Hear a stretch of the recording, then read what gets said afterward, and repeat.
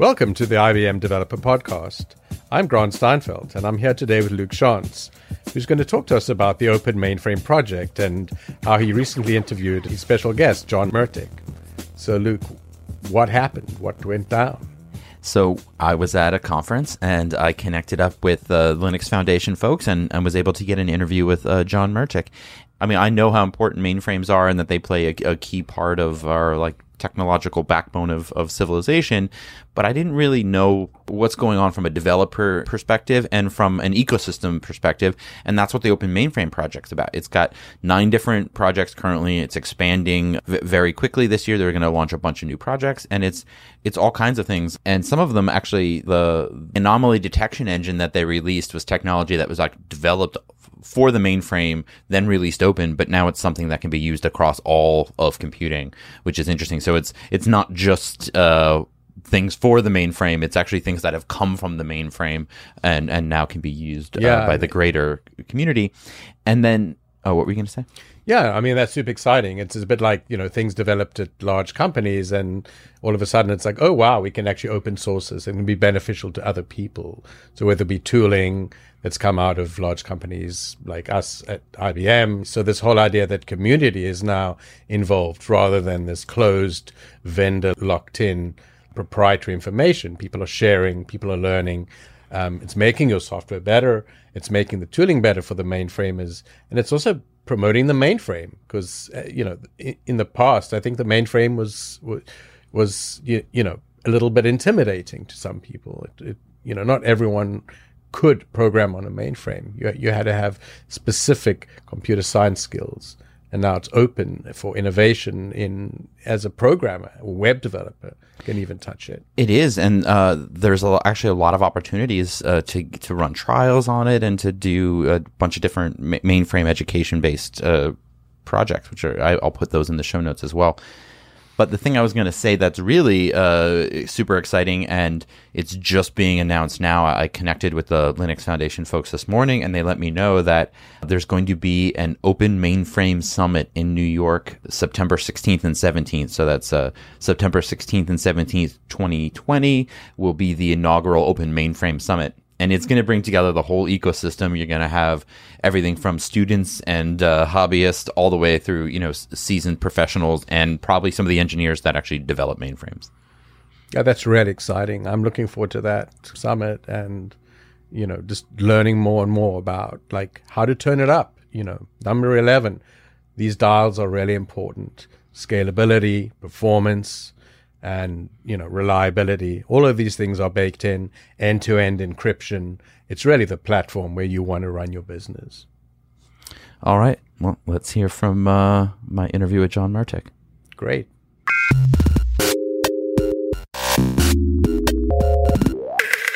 Welcome to the IBM Developer Podcast. I'm your host, Luke Shantz. I'm here with John Mertic, Director of Strategic Programs at the Linux Foundation. Welcome.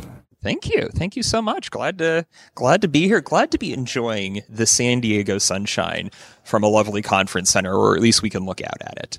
And it is a lovely conference center. This place is. This place is very nice. We're at the Hilton Bayfront. Bayfront, yes. So let's kick this conversation off maybe with what is a modern mainframe? Well, I will guarantee it is not the sepia tone pictures that you might see if you Google mainframe. It is not the part of, if you go to the Epcot and you have the spaceship Earth ride where you have the part in there, it's not that. It's not what you might hear at reference, but it is basically, if you want a computer that has the highest performance, security, scalability, and availability, if you need all of those dials turned up to an 11, it is the architecture for you. It powers the banking industry, the airline, transportation, healthcare. They're the fastest clock speed CPUs on the planet.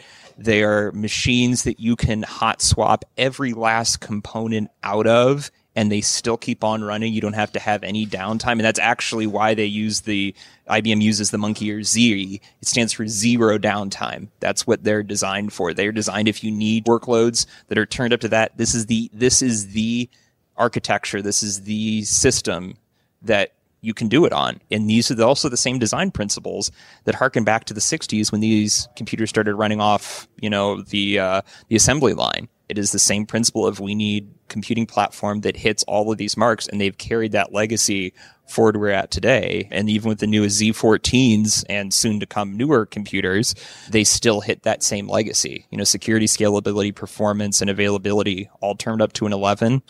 That's the architecture for you. And the beauty is it runs Linux, open source, and open source on it. So let me ask you, okay, so that's what a mainframe is.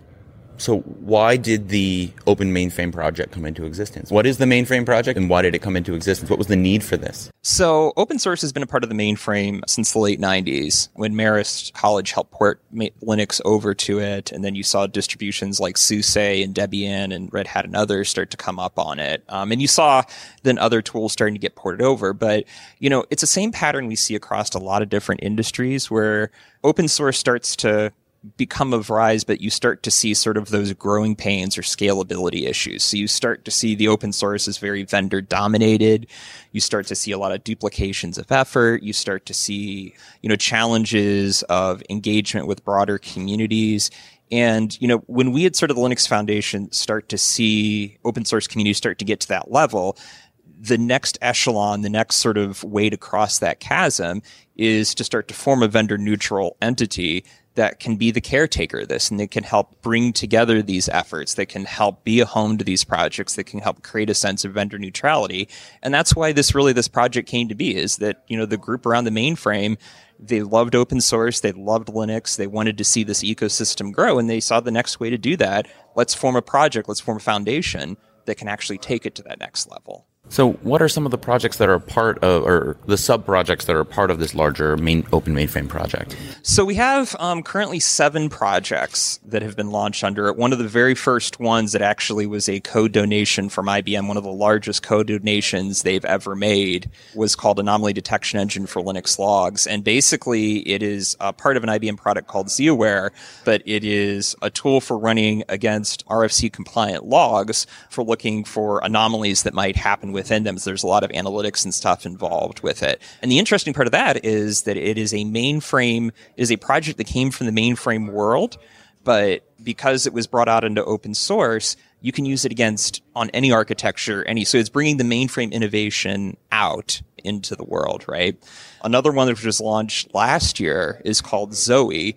And it is a project for creating REST APIs and services along with a command line interface and web application tools for exposing ZOS services. Because, before then, if you want to interact with, and ZOS is sort of the long-standing operating system for mainframes for decades, the way you'd access it is through what's called a 3270 terminal, but your listeners might know it better as a green screen. That was how you access the data. With this here, you could hook modern application platforms, modern DevOps tools. So one of the components that was contributed was a CLI, so that you could, install that on your local computer, and just you could do bash scripting on your local computer against a mainframe. There was a web desktop component, so you could actually have GUI-based tools that you could write that interface directly back with the mainframe. So you could have user-facing applications that are written in Angular and, Node.js and JavaScript and things like that that can interface with it. So that was a really big transformational project, because that's just a platform that was considered so locked down for so many decades. And now that it has this whole breadth of just open sourceness to that community, which has always had the spirit of open source, but now actually having a true project that they can identify with has been huge. And then today here, we've announced 3 new projects joining. So we've actually doubled our projects here over a year. One of them is called Philong, which if you have people that have been involved in the ZVM world in the past, this is a technology to connect ZVM to cloud tools such as OpenStack and others, sort of cloud orchestration tools. It was a project that was started by IBM and now donated and brought under the Open Mainframe project.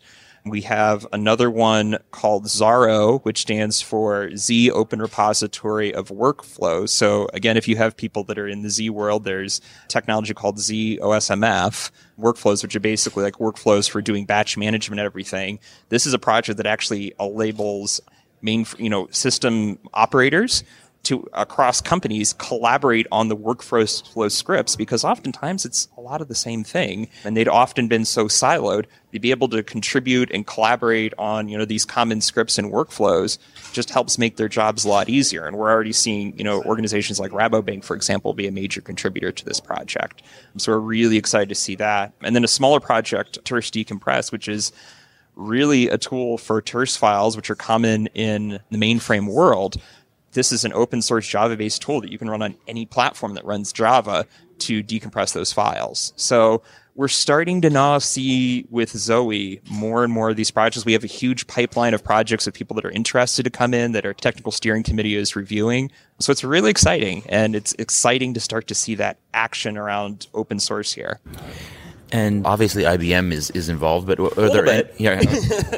there any other sort of members that you can mention? Like, what type of individuals and companies are getting involved with this? So we're seeing a lot of, it's really interesting. So we're seeing across of sort of traditional mainframe large companies. So companies like Rocket Software and Broadcom, which CA was originally a member, but now is under Broadcom through that acquisition that happened late last year.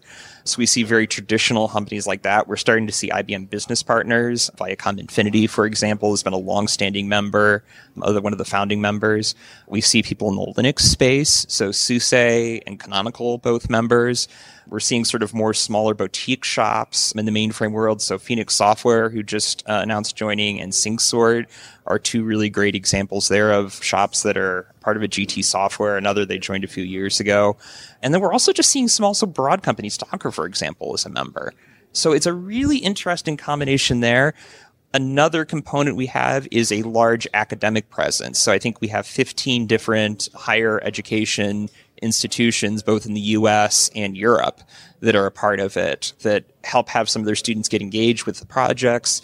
They're actually taking some of our work and bringing them into class projects, self-study or capstone-like structures, and also having some of their students come in and join our summer mentorship program as well. So it's a really, really broad, diverse set of individuals. Interesting. I want to ask you more about education. So obviously students that are part of programs, this is a great opportunity, but let's say I'm a web developer, or I'm a DevOps person, and I want to get some more knowledge and maybe some experience.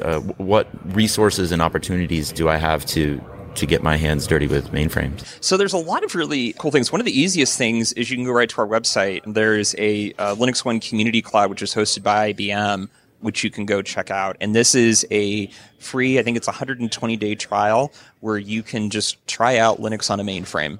No holds bar, has, SUSE or Canonical, one of the distributions already installed, and you can just go try your stuff on it, see how it works, see that it's basically works and feels the exact same way. That's a great starting point to just, being able to immediately maybe transition your Linux and other skills over. IBM has also set up a trial for Zoe as well. So if you want to try out that technology, there's a link on the zoe.org site to go right to there as well and check that out. So those are great, just hands-on resources.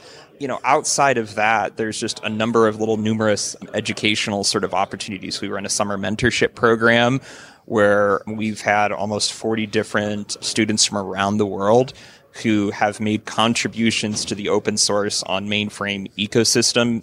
Everything from, we had one student in our first class that ported Alpine Linux to the platform, and now as a maintainer actually works for IBM. Tuan Wong, great guy. We've had, others that have made contributions to Kubernetes, Cloud Foundry, Hyperledger, all sorts of tools. And a lot of those have stuck around and got involved in the mainframe world as well, or even have built careers around this. So there's just numerous opportunities that are starting to pop up there. And just, if anything, is just come check out some of the projects. We have them all cataloged up on our GitHub, and you can go check them out and talk with us on Slack, meet some of the members in the community, and really get started that way. And from a developer standpoint, too, someone who maybe has never encountered a mainframe or had thought about it before, some things come to mind, but I'm going to ask you, what would be some of the advantages? What opportunities open up to someone? It's like, if you have mainframe experience, all of a sudden now, hey, multinationals or banks or, government jobs, there actually is a hidden demand for these skills, isn't there? There is a gigantic demand. it's probably no secret that there is more jobs than people available in the mainframe world. And to be honest, they're some of the highest paying and most stable paying jobs out there right now. I mean, we actually tell a lot of the mentees that come through our program that is probably one of your best paying jobs coming out of school is, getting a mainframe, programmer, analyst, one of those jobs, because the skills are high demand. There's a big retiring workforce out there. There's a new generation of people coming in. So it's a really critical thing because these mainframes, they're not going away. And matter of fact, we're starting to see the footprint grow of them, especially with the advent of so many security breaches and just the need for more higher transactional computing out there. And even just the advent of like microservices and things like that, organizations are finding new ways to not only use their existing mainframes, but they're also even increasing their usage of mainframes just because they just see the potential for what those workloads specifically are for there. And they need a talent force for it. So, I would really encourage any student, you don't necessarily have to go all in with everything mainframe, but to have that as a part of your repertoire is a huge career advantage to you right now, especially, if you're looking to work in finance, banking, insurance, healthcare, transportation, which are all extremely stable jobs out there. And there may be a perception that working on a mainframe means you're programming in COBOL or something, and I'm sure there's still a lot of COBOL. There's a couple COBOL programs running out there. Yeah, but just to comment or to highlight this notion of things you mentioned, like Docker's involved, you have this Zoe project. Like there really is a modern tool set and modern paradigms are being applied to the mainframe world. Oh, exactly. That's really a lot of why Zoe came around is because the organizations that contributed the original Zoe code, IBM, Rocket Software, and CA Technologies at the time, now they're Broadcom, they saw that out there. They saw that, hey, we need to have a more modern set of tools here that is going to intermix with what's being used out there because most of our organizations are run on that anyways. They're using modern DevOps, they're using Node.js and all of these other, tools like that. We need to make sure we're using the same things here. We need to how can we make these same patterns apply over here? And yes, there is legacy COBOL stuff that's going to run forever, but what we're seeing with the advent of Zoe is, I want to use a mainframe, but guess what? I can program against REST APIs on it and leverage that data. I can use Node.js right on my mainframe. I can use Java on it. I can use Python. I can use all of these other modern tools. I can manage it through Kubernetes or OpenStack. So it's just really, really opening up the more of the usage and kind of breaking mainframe out of the normal silo. In a lot of organizations where you have like all of, DevOps and then you have the mainframer sitting off to the side. Now we're starting to see more and more organizations that integrate those units well together, and then they're able to take advantage of each other's strengths. And that's the sort of thing that this project is enabling. Fascinating. I'm going to shift gears for a sec. This is actually a two-part origin story question. The first part's going to be what kicked it off in the beginning? Like for me, it was a Commodore 64 and, seeing that and having it. Some people it's the ham radio or the graphing calculator. What was that moment in the very beginning that kicked it off and set you down this path? Oh, boy, this is where the story gets fun. So my dad bought me and my brother a TI-99 4A. And I remember picking up some old, I think they were Byte computer magazines, and they used to have the basic programs in the back. And I remember sitting there typing all of them out, but they weren't specific to T984A. I think some of them were like an Apple Basic and a few other things. So I have to do like a little bit of translation on the fly to get some of the programs to work. But I remember playing with that. I remember even one time wishing I had a sick day from school so I could just sit home and like type out basic programs. Like how crazy is that, right? But yeah, I think I just started to get into it from there. And then I think my parents had got like a Tandy 1000 HX some years after that. Now we're really getting into the folklore there. After I tricked out my TI-948, because there you had like the modules you plugged into the side of it. And I remember, so you had the main unit, and then it just like, it was like 5 feet plugged in. So you'd have all this crap that was like plugged in, and you'd have the tape deck, because you had programs you record to tape and everything. But yeah, then I remember the T99, we had the Tandy 1000 HX, and I remember my dad had bought a modem for it. He got a modem from work so he could work from home. So this is a computer here with a 2400 baud modem. He upgraded to 640K. It's good enough for everyone, right? I think it only had floppy disks, but it's only had the 720K floppy disk and a CGA monitor. All right. And I remember finagling my way to be able to get on the internet using links, and I figured out how to configure a PPP client and all of that to get online. And I remember some of my first times online, like using links and Gopher and all of that to get online. And I think everything just spurred from there. And I guess I just sort of never turned back. And now I've got, all sorts of, even some classic stuff. I tend to collect a few old Macs and stuff like that. I just never like to give hardware away. I've got a bunch of random Raspberry Pis. My son and I built a fart machine out of a Raspberry Pi. We got like one of like the Google AI kits, and he's like, what do I want to do it? Because they were like cheap at Micro Center. What are we going to do? I'm like, there's a button on it. Let's make a fart machine. So he goes up, and it's in my office now, and May probably has heard this. He goes up and he'll go up and press it every so often, and it'll just make like these awful farting sounds.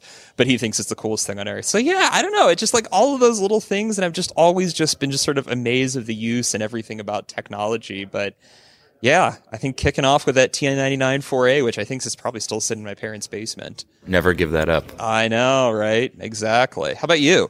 So for me, well, growing up, my family manufactured entertainment lighting. So nice. I grew up like in an electronics factory, and just witnessing that and seeing that, and just, it just, blew my mind. And I also had an amazing grandfather with a workbench, and he would just teach me, first it was like hand tools, and then repairing basic electronics, and those skills. And that time, even now, I'm still like a workshop person. I keep a separate workshop from my house, and it's like half as much as my rent, but I don't care. It's cool. It's good for the mind. It's good just to kind of unwind and just focus into that. It's a good sort of break from the busyness of our time, isn't it? Absolutely. And after this interview, I'll pull my IoT projects out of my bag, and we can geek out on them. Nice.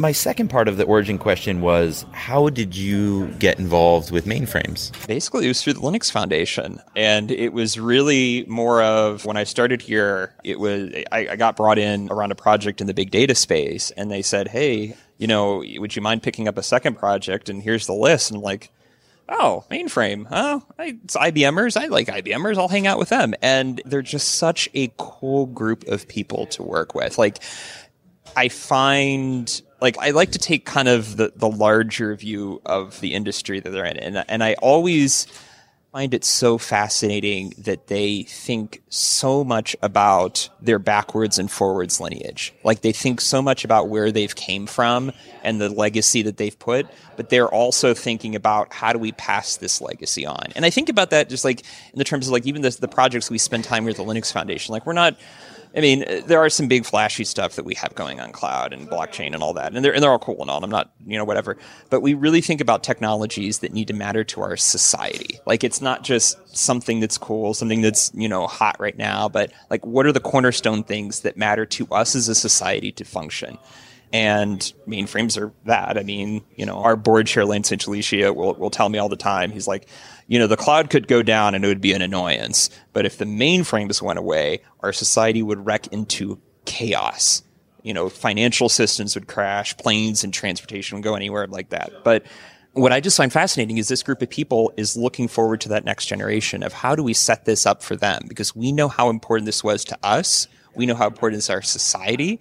How can we make sure that this is caretaken for the next 50 years? And I love that sort of look. And I think that was one of the biggest first things this project wanted to do is like, we need to set in place a mentorship program so that we can get the pieces of how do we carry this legacy forward? How do we keep this just not next people involved just for our own namesakes, but just because we think it's important. We've invested our lives into this.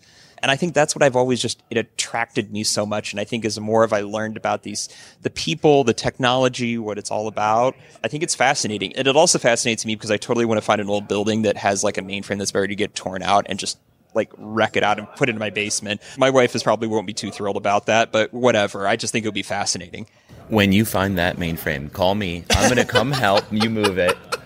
And I'm not going to tell my wife where I'm at. Yes. I'm going to come and I will help you set that up. Extract that out. This is why I had to get like the big expedition with the extra towing package. So when I get the trailer to put that on, I can tow all 9,600 pounds with it. So there was in one of the presentations yesterday, I think it's been out for a little while, but it was interesting. You can emulate a power core on a FPGA now.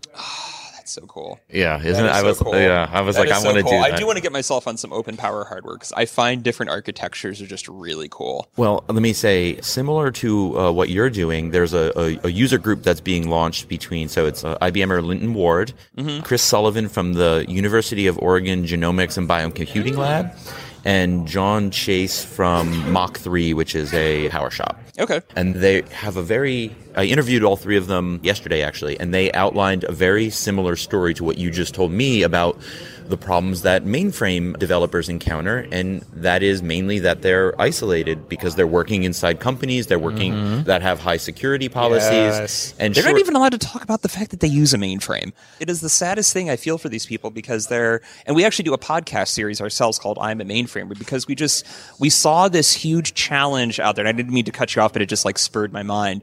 We see this huge challenge out there where you think of like, who is a mainframer? You know, and I'm so guilty of this. I like find like the whitest dude with gray hair and point to him. Like, you think of that guy. But it's honestly what you think of. But you don't realize, like, there are people that are at the end of their career. There are people in the middle of their career that are younger in their career. You have people that are men, women, you know, all sorts of diverse backgrounds. And people just don't like realize what that connection is. And so that's why we kicked off a podcast series, because like we need to highlight these people. Like we need to show that there are real people doing this and that it is important to their career and it is important to who they are and they've grown identity with it. So yeah, no, I totally get that. And these stories just never come out because people are just either they can't talk about what they're doing. They feel ashamed about it. I don't know. I memean, there's all sorts of backgrounds with it. And a lot of these companies, it is actually because of how important their mainframe computing infrastructure is, they're barred by NDA to talk about what they're doing because it's that important to the world. So yeah, I find that just so fascinating, but I think, yeah, just finding an outlet to talk about it is really good. And I totally cut you off. So if I threw up your, line of thought there. Oh, not at all. I'm here to hear what you're saying anyway. Cool. The less talking I do, the better. The punchline to that, though, was I'll find it and put it in the notes, but IBM does have access to power, but also within this community, both John at Mach 3 and the University of Oregon, they have a bioinformatics lab, and they also have an open source lab, but they are also willing to open up their resources to the community, especially around testing and benchmarking and figuring out how to benchmark. That is great. The art of benchmarking. How do you even know? How do you test the work? This work is this really happening? Is this right? So that is really hard. It's not easy. Yeah. And the idea for sharing those resources is they want to share the work that they do. That they know when there's no documentation and you have this strange edge use case that you think you're alone. There is someone out there who is also trying to do that. And if we can share those best practices and those resources and these like patterns, this could be a really interesting situation. And I agree. So yeah, I will definitely make a connection there. Maybe there's some computing we can something do. Interesting there. Yeah. Totally.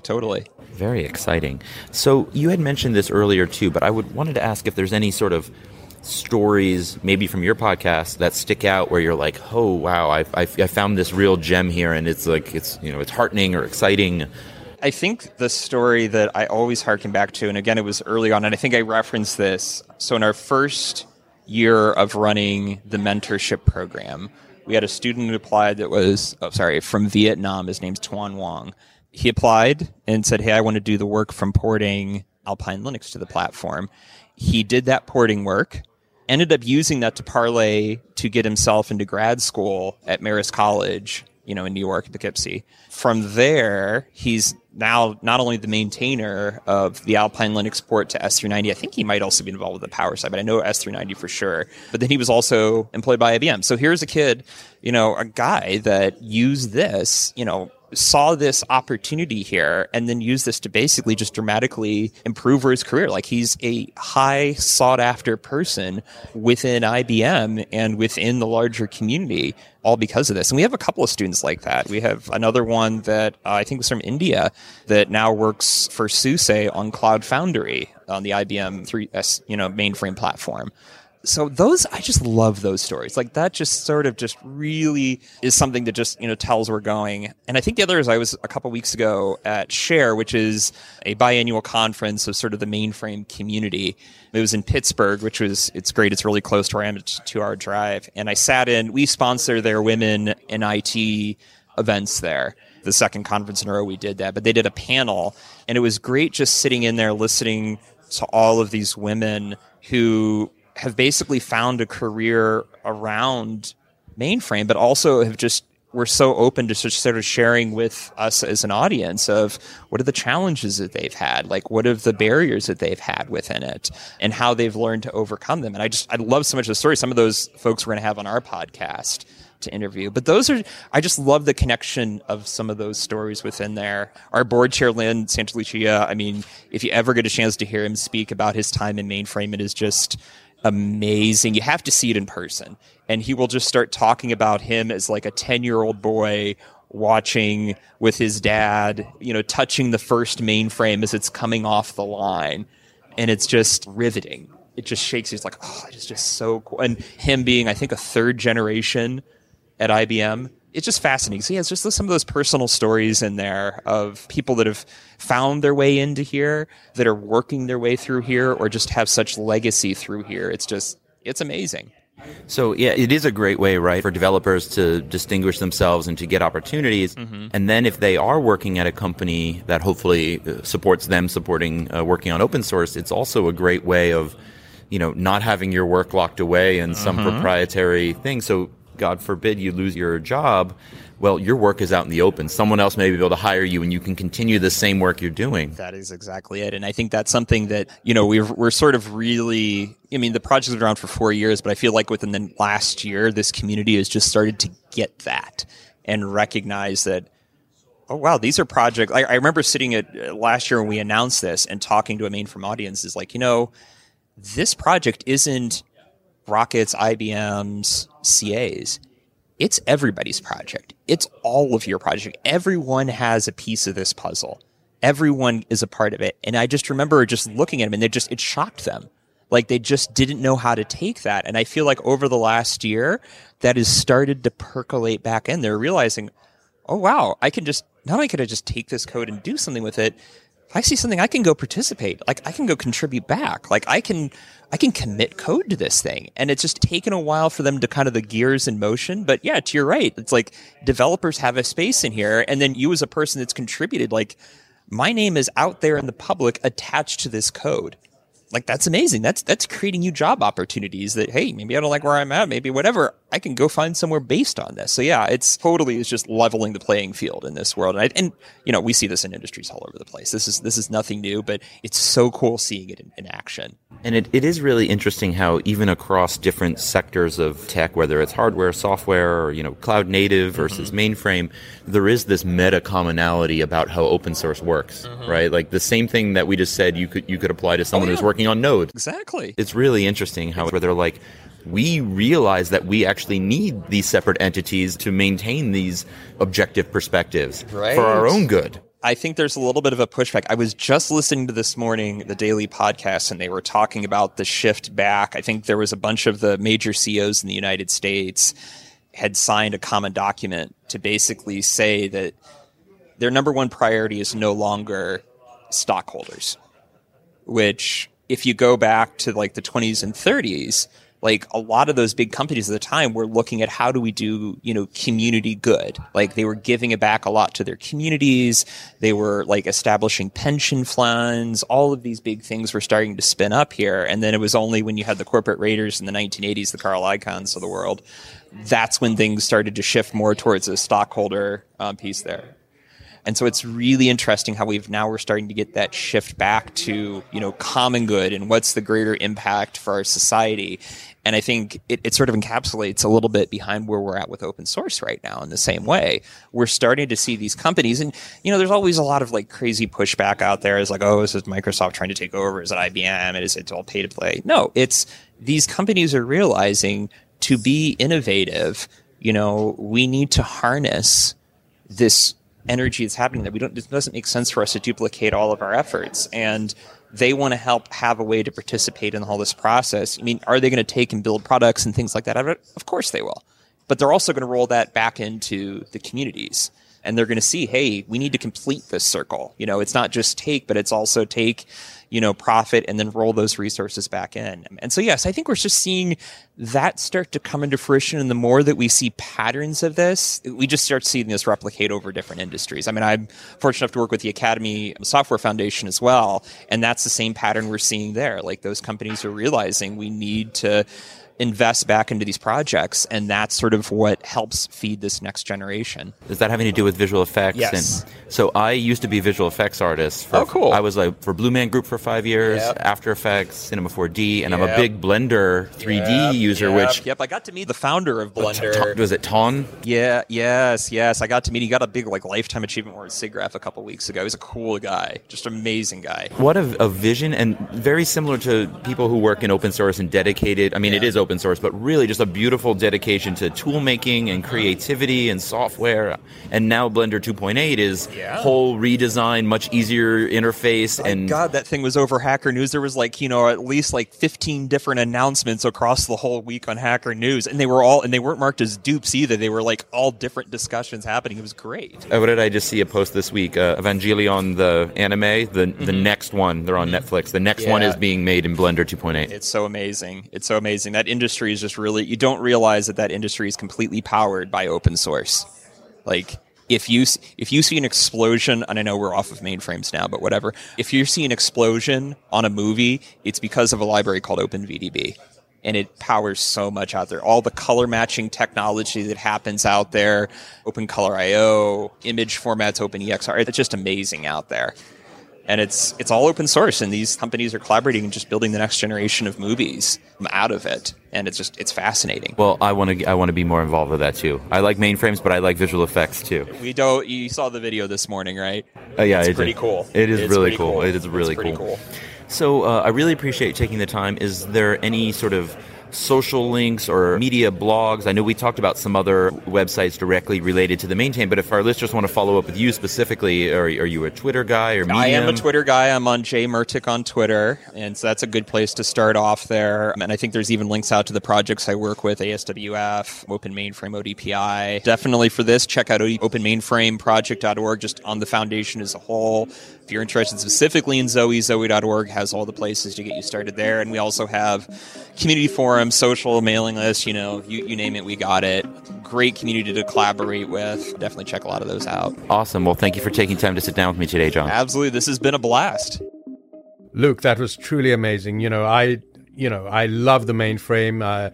It is amazing to me that I know you love the mainframe. When we went up to Poughkeepsie to tour the mainframe factory, didn't you come away with a mini mainframe or something? That's correct. I have my own mainframe emulator. It's sitting on my shelf at home. I've hooked it up to my Red Hat laptop, and it's very exciting. I can play on the terminal. I can run jobs. I run the job control language. I'm working with VSAM and copybooks. And these things originally in Y2K were really hard to understand and work with. But now with the whole open source initiative and open mainframe project, all of these things are now becoming democratized. So not only, serious computer scientists can get involved with the mainframe, it's open to everyone. All developers, ranging from data scientists to web developers to database administrators to DevOps. It really is truly amazing. So I'm super excited, and so are you. You're right, I am. And so the other thing I wanted to mention too, right, was that we're going to put the link to the upcoming summit in the show notes when it becomes available. They told me it was happening today, but I think it actually hasn't been posted on the site yet. But I will put that there when it becomes available. And you can find us on social media at G Steinfeld is where you can find Grant. You can find me at Luke Shantz. And our guest, John Mertic, is at J Mertic. So it's JMERTIC. And that's on Twitter. Yeah, please join us soon on the IBM Developer Podcast. Thanks for listening.